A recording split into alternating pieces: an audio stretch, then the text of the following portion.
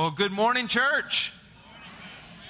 Great to have you here today in the sanctuary. Welcome to those who are in the venue as well, and some of you who are also joining us online. If you have this bulletin, you may take that out. It says, "The world is smaller than you think."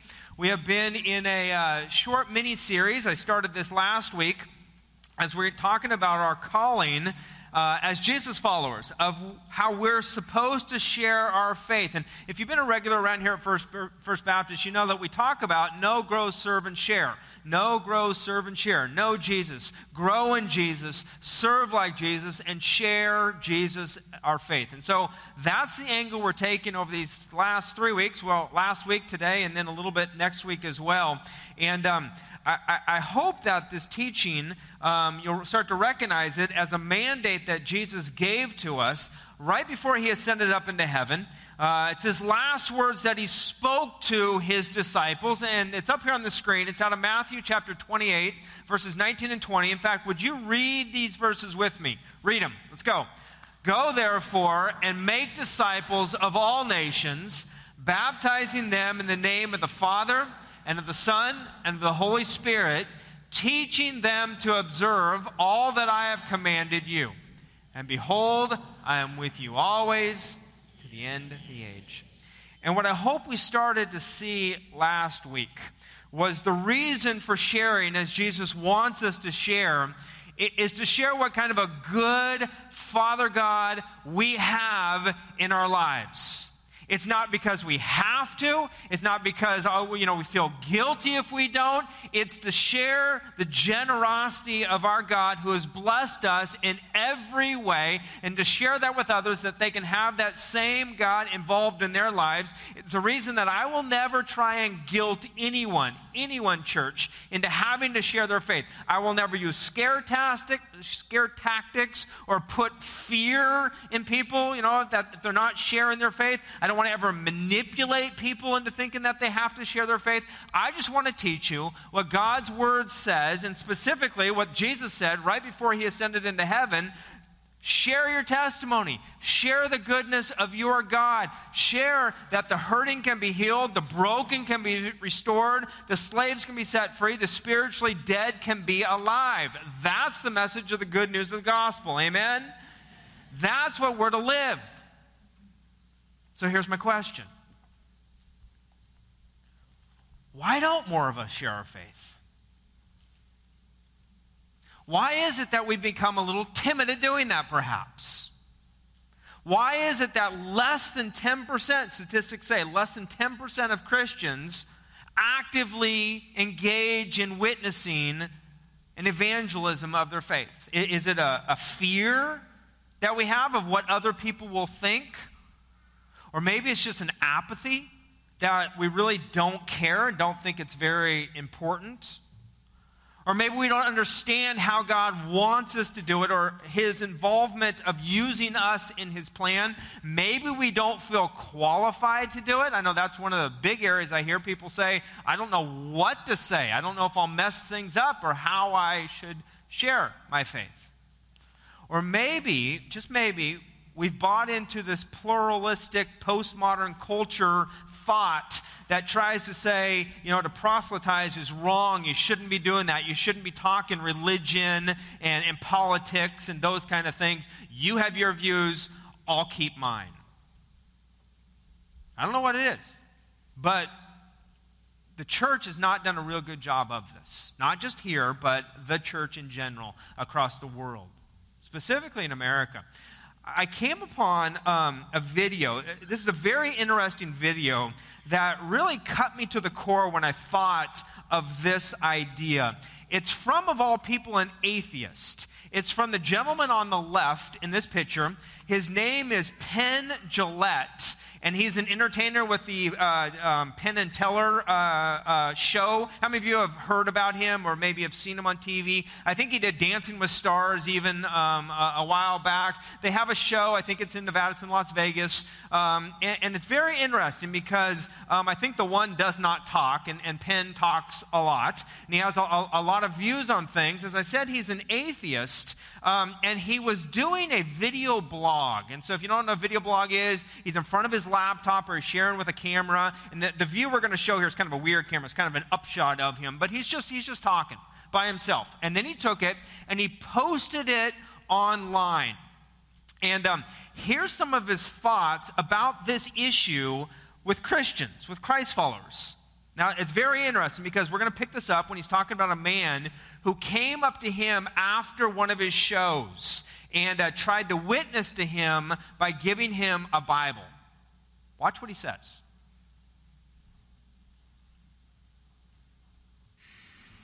And then he said, I brought this for you. And he handed me a Gideon Pocket Edition. I thought it said from the New Testament, but I also thought it was Psalms from the New Testament, right? Psalms from the New, just part of the New Testament. Little book about this big, this thick, you know. He said, I wrote in the front of it, and I wanted you to have this. I'm kind of proselytizing. And then he said, I'm a businessman. I'm sane. I'm not crazy. And he looked me right in the eye and did all of this. And it was really wonderful. I believe he knew that I was an atheist.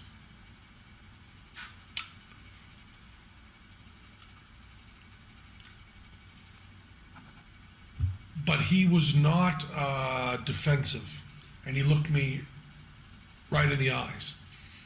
And he was truly complimentary. It wasn't in any way, it didn't seem like empty flattery. He was really kind and nice and sane and looked me in the eyes and talked to me and then gave me this Bible. And I've always said, you know, that I don't respect people who don't proselytize. I don't respect that at all. If you believe that there's a heaven and hell and people could be going to hell or not getting eternal life or whatever, and you think that, well, it's not really worth telling them this because it would make it socially awkward.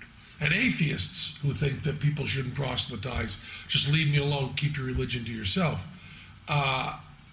How much do you have to hate somebody to not proselytize? How much do you have to hate somebody to believe that everlasting life is possible and not tell them that?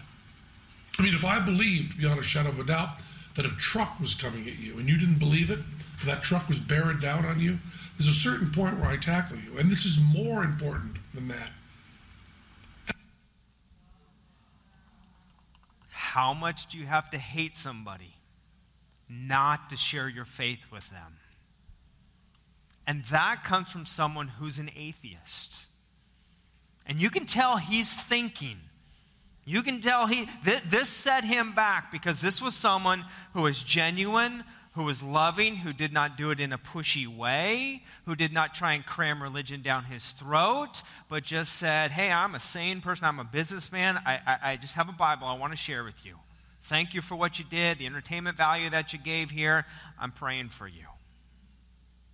Now, if you think, you know, that can be kind of scary to share your faith in that way, as I think it can be kind of scary, that's okay. That's just one way of sharing your faith. It's not the only way. It's just one way of doing it. And I think God uses that way in a great way. However, the way that most of us probably share our faith, I think God uses in even a more effective and long-lasting, impactful way. Okay, what are you talking about, Pastor Brad? God has placed people in your lives, around you, 8 to 15 of them, to be specific, that God wants you to speak into. And I guess the question I bring up from this guy, who is an atheist, who had someone approach him and witness to him, is how much do we have to hate them not to share this message? If we see the truck is barreling down on them, wouldn't we want to help? Time and time again in the New Testament, we see Jesus telling people, go to your closest friends and share my love with them. Share my mercy with them. Tell them what God has done for you. In the New Testament, there's a word that is translated usually people or household, and it's a Greek word that's pronounced oikos. In fact, would you say that with me? Oikos. Say it with me one more time. Oikos. Okay, you know Greek now. Good for you guys. All right? It's the word oikos that is translated, and you can write this in if you would, an extended household. And let me give you the definitions of what this word oikos means. It means, number one, the most natural and common environment for evangelism to occur. And it means a group of 8 to 15 people with whom you share life most closely, your sphere of greatest influence. In other words, already these people in your lives, they are your relatives, they are your friends, they are neighbors, they are your work associates, they are your classmates. These people are already in your life that you already talk to, that you already interact with. Let me go to the third definition, third idea about this. It says these are people for whom God wants to prepare you to become an ideal instrument of His grace. And then lastly, they are a microcosm of the world at large for whom God sent His Son, that all who place their faith in Christ would be delivered from the bondage of sin and enjoy life to the fullest. All right, you say, well, how has this come about? In the New Testament, we see over and over again where Jesus is talking to people about their oikos. And specifically even saying, go share with them. Go tell them the good news. Your household, your friends, the people in your life. Look at these verses out of Mark 5:19, where Jesus heals a demon-possessed man. And the man is so overjoyed, he wants to get in the boat with Jesus and go across the other side. He really wants to be kind of a follower of Jesus. And look at what Jesus says. He says, no, go home to your friends. That word there in the Greek is oikos. You know Greek, you know that now. Tell them how much the Lord has done for you and how He has had mercy on you. That was the most important thing he could do right there at that moment. Zacchaeus, the next verse there out of Luke 19, when his conversion comes upon himself, Jesus says to him, today salvation has come to this house, meaning these people, meaning the oikos of Zacchaeus. As he has now opened his life to this, so are they going to. We see when Jesus heals the son of a royal official in John chapter 4, that he said, and he himself believed, and all of his household, again, the Greek word there is all of his oikos, believe as well. And when Jesus called Levi, who we know as Matthew, one of the disciples, remember what he was? He was a tax collector. And we see in Scripture in Mark chapter 2 that Matthew is hanging out with his oikos. He's hanging out with these sinners and these tax collectors, and there is Jesus and his disciples, because it says there were many who followed him. And the last example, and there are numerous others in Scripture, where we see Peter, and he's delivering a salvation message to Cornelius, and the angel kind of talks about Peter's going to declare a message by which you will be saved, not only you, but also your oikos, your household, the people who are around you. Our oikos, or our households, have always been the most natural arena where we share our testimonies, where they can be clearly and powerfully communicated with our friends. That's the greatest place you can do that.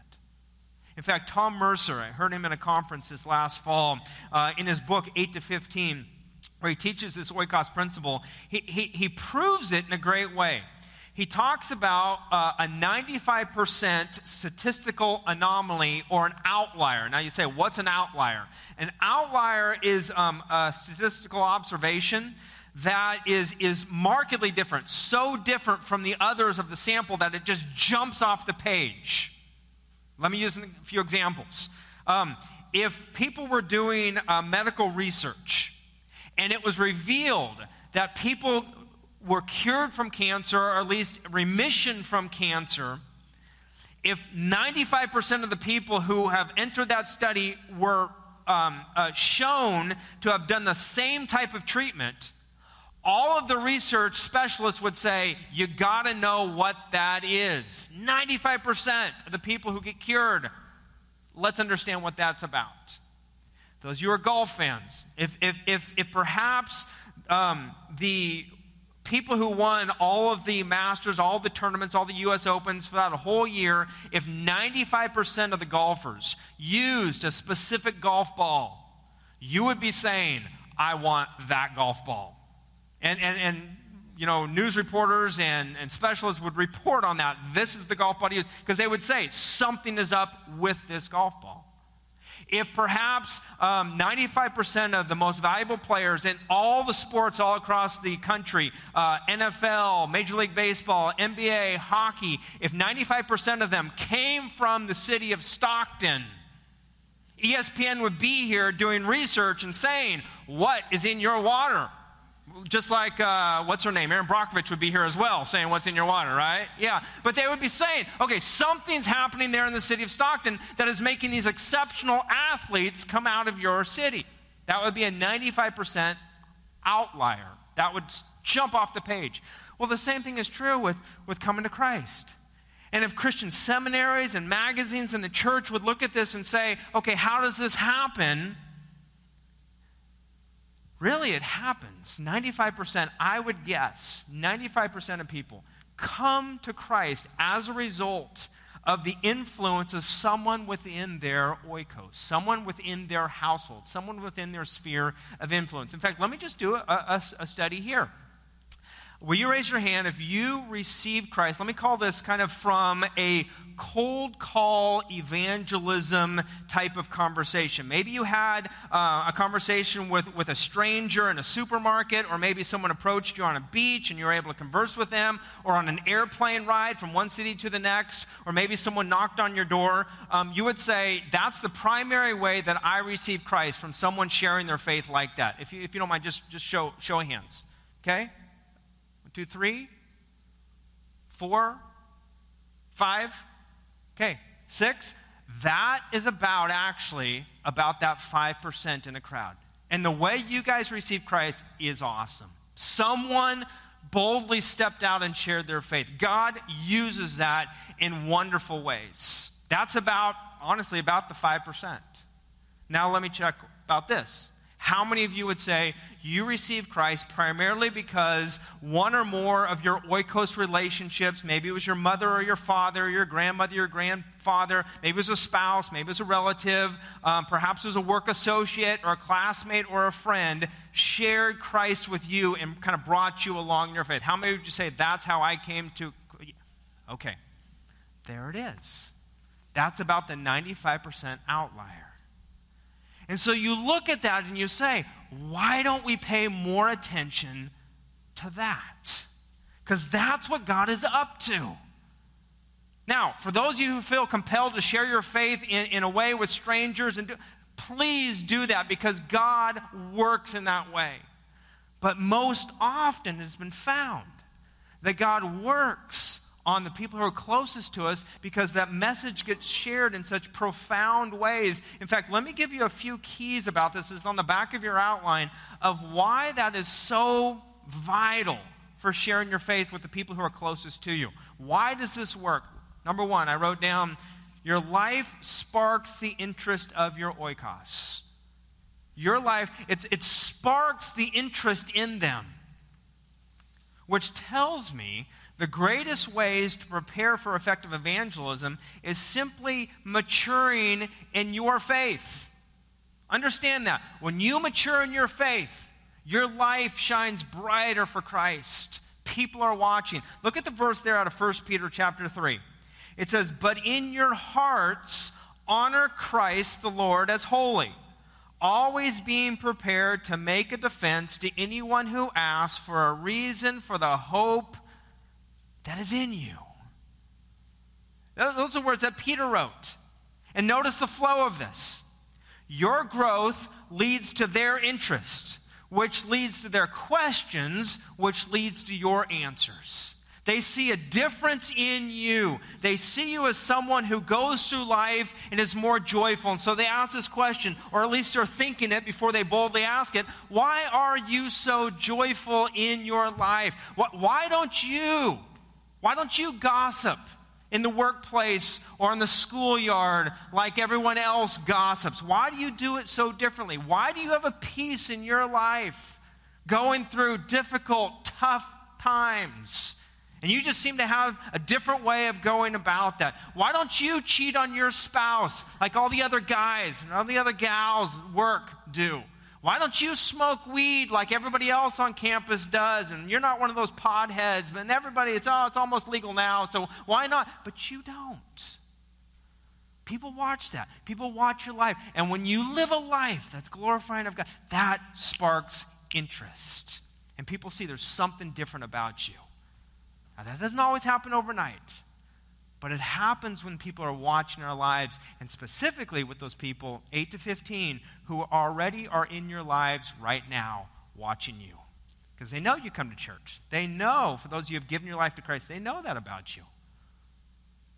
Second thing, wrote down on the outline there, is your life silences the criticism of your oikos. The way you live, it silences the criticism. You know, we've talked about this before, but the mainstream media has really given Christianity a black eye. I mean, and the media is so slanted. You even watch television shows or movies, and you see the person who is a Christian on those shows. Often if they cast a Christian, they will make that person out to be bitter and judgmental and hypocritical. And for people who really don't have someone in their lives who is a true Christian, that's why they view church and Christianity in that way, because that's what the media portrays. They don't have any other choice. They don't have any other options. They haven't seen it done in a different way. But for the people who are closest, I pray that they will look at our lives and say, man, that person's different. That's person. The only way we'll ever tackle that media bias, we're not going to get onto a radio show, we're not even being interviewed by someone, it's not going to change. The only way you do that is you live your life faithfully, and people will see that you're different. It's because of Christ in you that you're different. In fact, look what Peter goes on to say about that. He says, do this with gentleness and what's the next word there? With respect. That's how you show people. That's how you live your life, with gentleness and respect, having a good conscience, so that when you are slandered, those who revile your good behavior in Christ may be put to shame. They don't have anything else to go on, because you've lived your life good enough to point to Jesus. And even when you have messed up, because we all do, to be able to say, yep, I'm not perfect. I'm forgiven, and here's what I do. I ask your forgiveness even of me? That's a great model. That's a great design. When you don't get it right, that they say, again, they handle themselves differently. Let me give you a third thought on this. Your life establishes the validity of your message. Your life establishes the validity of your message. In fact, I'll say it like this. A Ford salesman who tells you to come by and see his cars that he wants to sell you because the greatest cars ever made are all made by Ford, and then drives away, waves at you driving a Toyota, is not going to sell you a Ford, are they? It's not going to work. Same thing happens with people who preach like God but live like the devil. Doesn't happen. We gotta live this out so those people can see that message in our lives and then spoken when the Holy Spirit gives us a chance to speak. And these people, as I said, they are already in your lives. We just need to be aware of them. We need to be praying for them. There's a gal who received Christ probably about 10, 12 years ago in our church. We actually highlighted her in a service a couple of years ago. And today, she, in fact, right now at this hour, she has 4 of her grandchildren who are going through Pastor Mark's baptism class. Why? Because she knows how important her faith is in Christ. And she has shared that with her children. And she has shared that with her grandchildren. And she has prayed for them since the day they were born because her faith has made such a difference in her life. And they know that Grandma wants them to be here in church. They know a foundation that has been laid. They know they've been coming with their parents and the teachings that have been there. Actually, two of the kids have two grandparents in this church, so they didn't have a chance. I'll tell you that right now. I say that in jest because they do have a choice. And it just so happens that they're making a good choice now because of the witness of the grandparents who are saying, this makes all the difference in my life. It can do the same for you. And so again, I want to encourage you that you don't have to be someone who steps up after a show and goes up to the lead entertainer like Penn and Teller and throws, some ideas at them or such. You can do that gracefully. You can do that in a kind-hearted way. But you can also make even a huger impact, a bigger impact with the people who are already in your life by the way you live. In fact, would you take out this card that's in your bulletin? This, again, is from the book by Tom Mercer, 8 to 15. And it just kind of narrows this down to say, okay, folks, what are we going to do with this? And on here it says, who is your 8 to 15? It gives you the ideas, their relatives, their friends, their neighbors, their work associates, their classmates, or others in your life. Those are the people who are in your household, your people group, your oikos. And I pray that you might take some time this week to write down those names of those people. And let me read what it says then at the bottom. After you've written these names down, it says, then make a commitment to pray daily for your world. And please hear me, folks. If that's all you do, fantastic. Please just start there. But it goes on to say, pray that each one would sense God's presence in their lives, that God would draw each one closer to himself. Offer yourself every day as an instrument in that process. Watch for appropriate opportunities to discuss and demonstrate your faith in Christ, as well as taking the opportunity to invite them to church. And as I said last week, this is an opportune time, heading into the Easter season, that people are open and willing to go. And now I want to give you some warnings on this because I realize that the longer you are a Christian, statistics say the longer you are a Christian, the more walled off from non-Christians you will be. Really kind of some for good reason. I mean, you come probably to Bible studies, or you come and have people groups that you want to build you up, and you want people around you who are like-minded in thinking, but we have always got to keep a mindset out for people who are not in that frame of mind. And family, friends, neighbors, many of them can fit this role because God has already put them and placed them in your life, whether you like it or not. God has put these people in your life.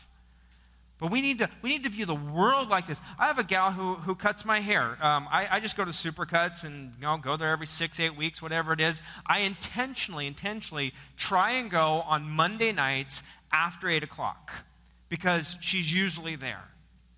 And I've just been inviting her. I've been talking to her. I figure she's cutting my hair for about a half hour. She's going to listen to me talk for about a half hour.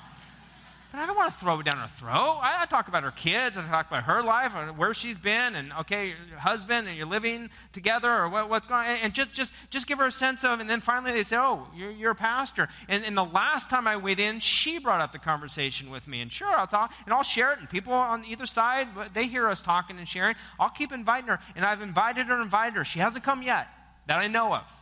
But I say, when you come up and say hi to me because you're the one who made me look good up there on stage. But I keep telling her, we have a great church around here, and we have a greater God who we want you to know. And that's why in the bulletin we have these cards. Next week and the week after. Easter's in 2 weeks. Let me give you a hint on this. These are not for you. You know when Easter is, right?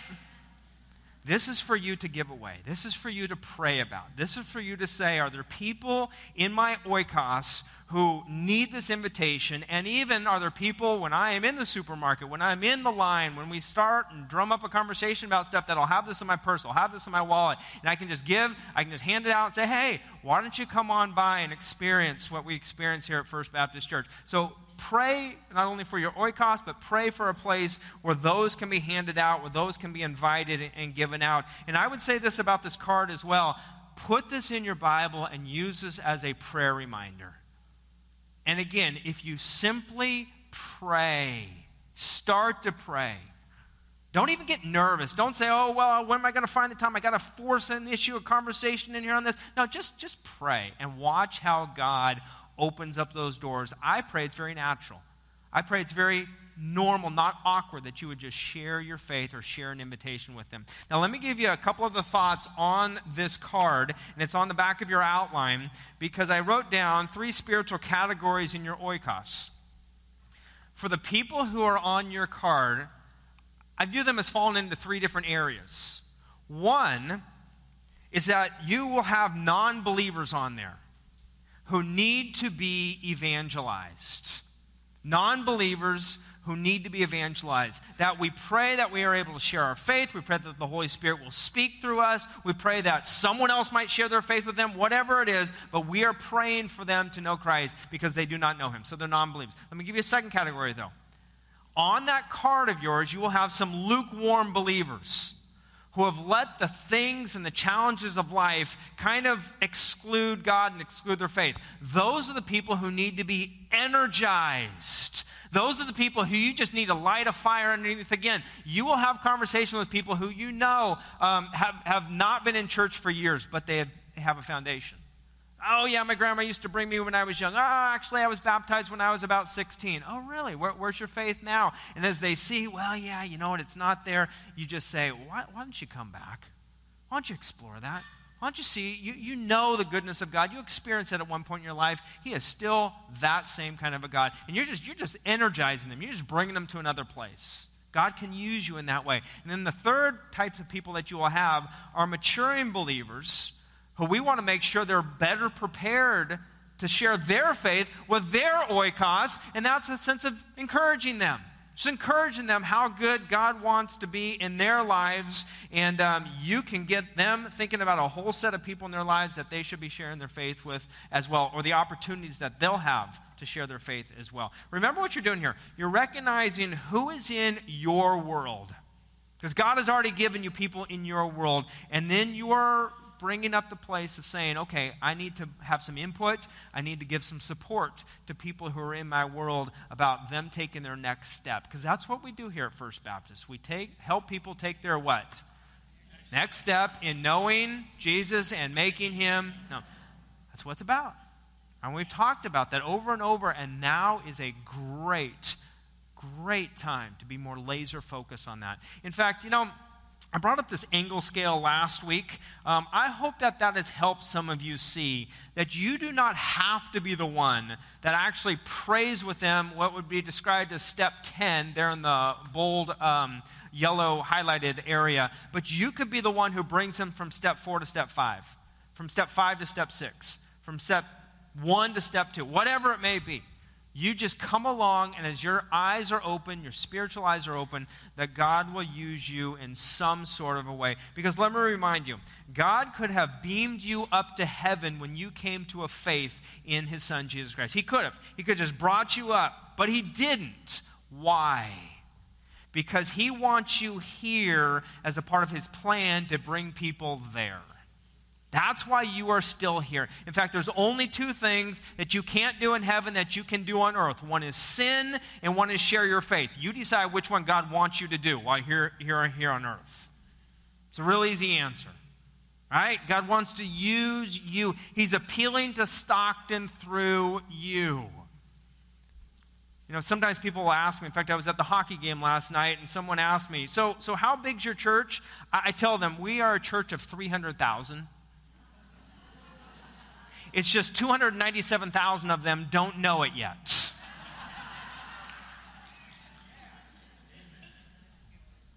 And God has us here on earth. We have another day. God wakes us up the next day to appeal to those 297,000 people who live in Stockton who don't know Jesus. That's why we're here. And that can seem so overwhelming unless you say, well, you know what, God, I don't have to change the entire world. I don't even have to change the entire city of Stockton. I just need to change my corner of the city of Stockton. I just need to understand and pray for and help along those people who you have already placed in my life, whether I like it or not, those 8 to 15 who are there already. And when we become more focused on that and understanding God's mission towards that, we will look with his eyes, we will hear with his ears, we will act with his heart. And when he calls you to, you'll speak with his lips about the goodness of our God. Amen? Amen. Let's pray. God, we come before you humbled by your trust in us. That we, your people, your broken people, your people who don't always get it right, who mess it up a lot, who don't have always the right words, you've still made us the plan. We're plan A. There's no plan B. You share your message through us. We point people to your word. We point people to your Holy Spirit working in the world around us. But God, they look at our lives, and even by judging of how many of these people have been touched by others who have pointed them toward Jesus, Lord, it's with the closest friends that we have. We listen to those people. And God, I know that there are people represented by each life in here who are watching us as we live out our faith.